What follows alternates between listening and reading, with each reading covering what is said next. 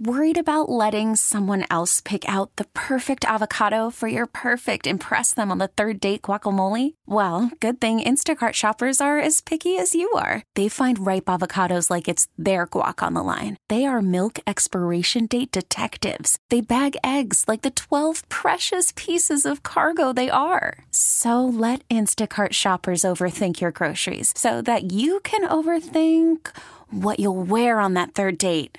Download the Instacart app to get free delivery on your first 3 orders while supplies last. Minimum $10 per order. Additional terms apply. As we've been reporting on KCBS, Oakland's police department continues to be immersed in an internal affairs scandal, making it unclear how much longer the department will be under federal oversight.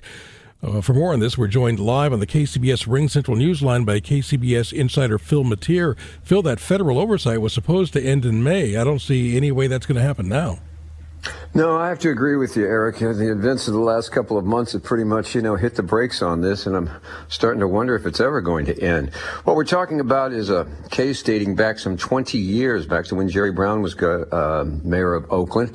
And he had some cops out there who were under orders to clean up the town, do whatever it takes. And apparently they thought it took some excessive force, maybe even planting evidence. And the result was the rioters case, which wound up putting the Oakland Police Department under sort of a federal monitorship, and it's been that way ever since. And we're going on our 12th chief in 10 years because they're routinely getting bounced for one reason or another, not the least of which is because Robert Warshaw, the federal monitor who is overseeing and supposedly helping the department get itself together, continues to find fault. And he found fault with Lorraine Armstrong, saying that investigation into one of his officers' alleged misconduct was bungled, and he should have done a better job, and he should have known about it, and he was out.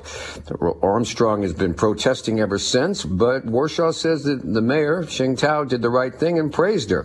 I don't know how many votes that's going to get her because the public isn't too happy about it. And now the judge is going to be hearing the case. Again, he's got another scheduled hearing for April. And like you said, it looked like for a while there they were going to get out of this by May. But it's, they're back to the 50-yard line trying to make a touchdown. Well, doesn't this at some point become a self-fulfilling prophecy? If Warshaw keeps saying, well, the chief is deficient, the department is deficient, then how are you going to get rid of him to get rid of the oversight? Well, that's what a lot of the critics have been saying, and it got especially vocal this last time with the ouster of Armstrong, who's very popular with the public.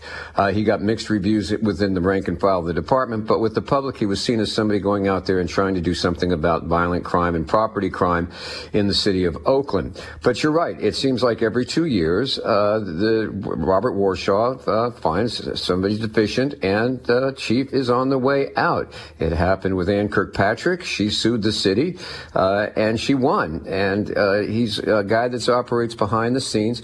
But publicly, I got to tell you, in the meantime, they're sort of like suspended because they haven't even begun looking for a new chief to replace Armstrong. And, that's going to take at least 7 to 12 months. So the department's not only looking at getting out from under this federal consent, but also just trying to get a chief. And, that's not coming easy either. All right, Phil, thank you very much. That's KCBS Insider Phil Matier. He'll be back at 5:50 this afternoon.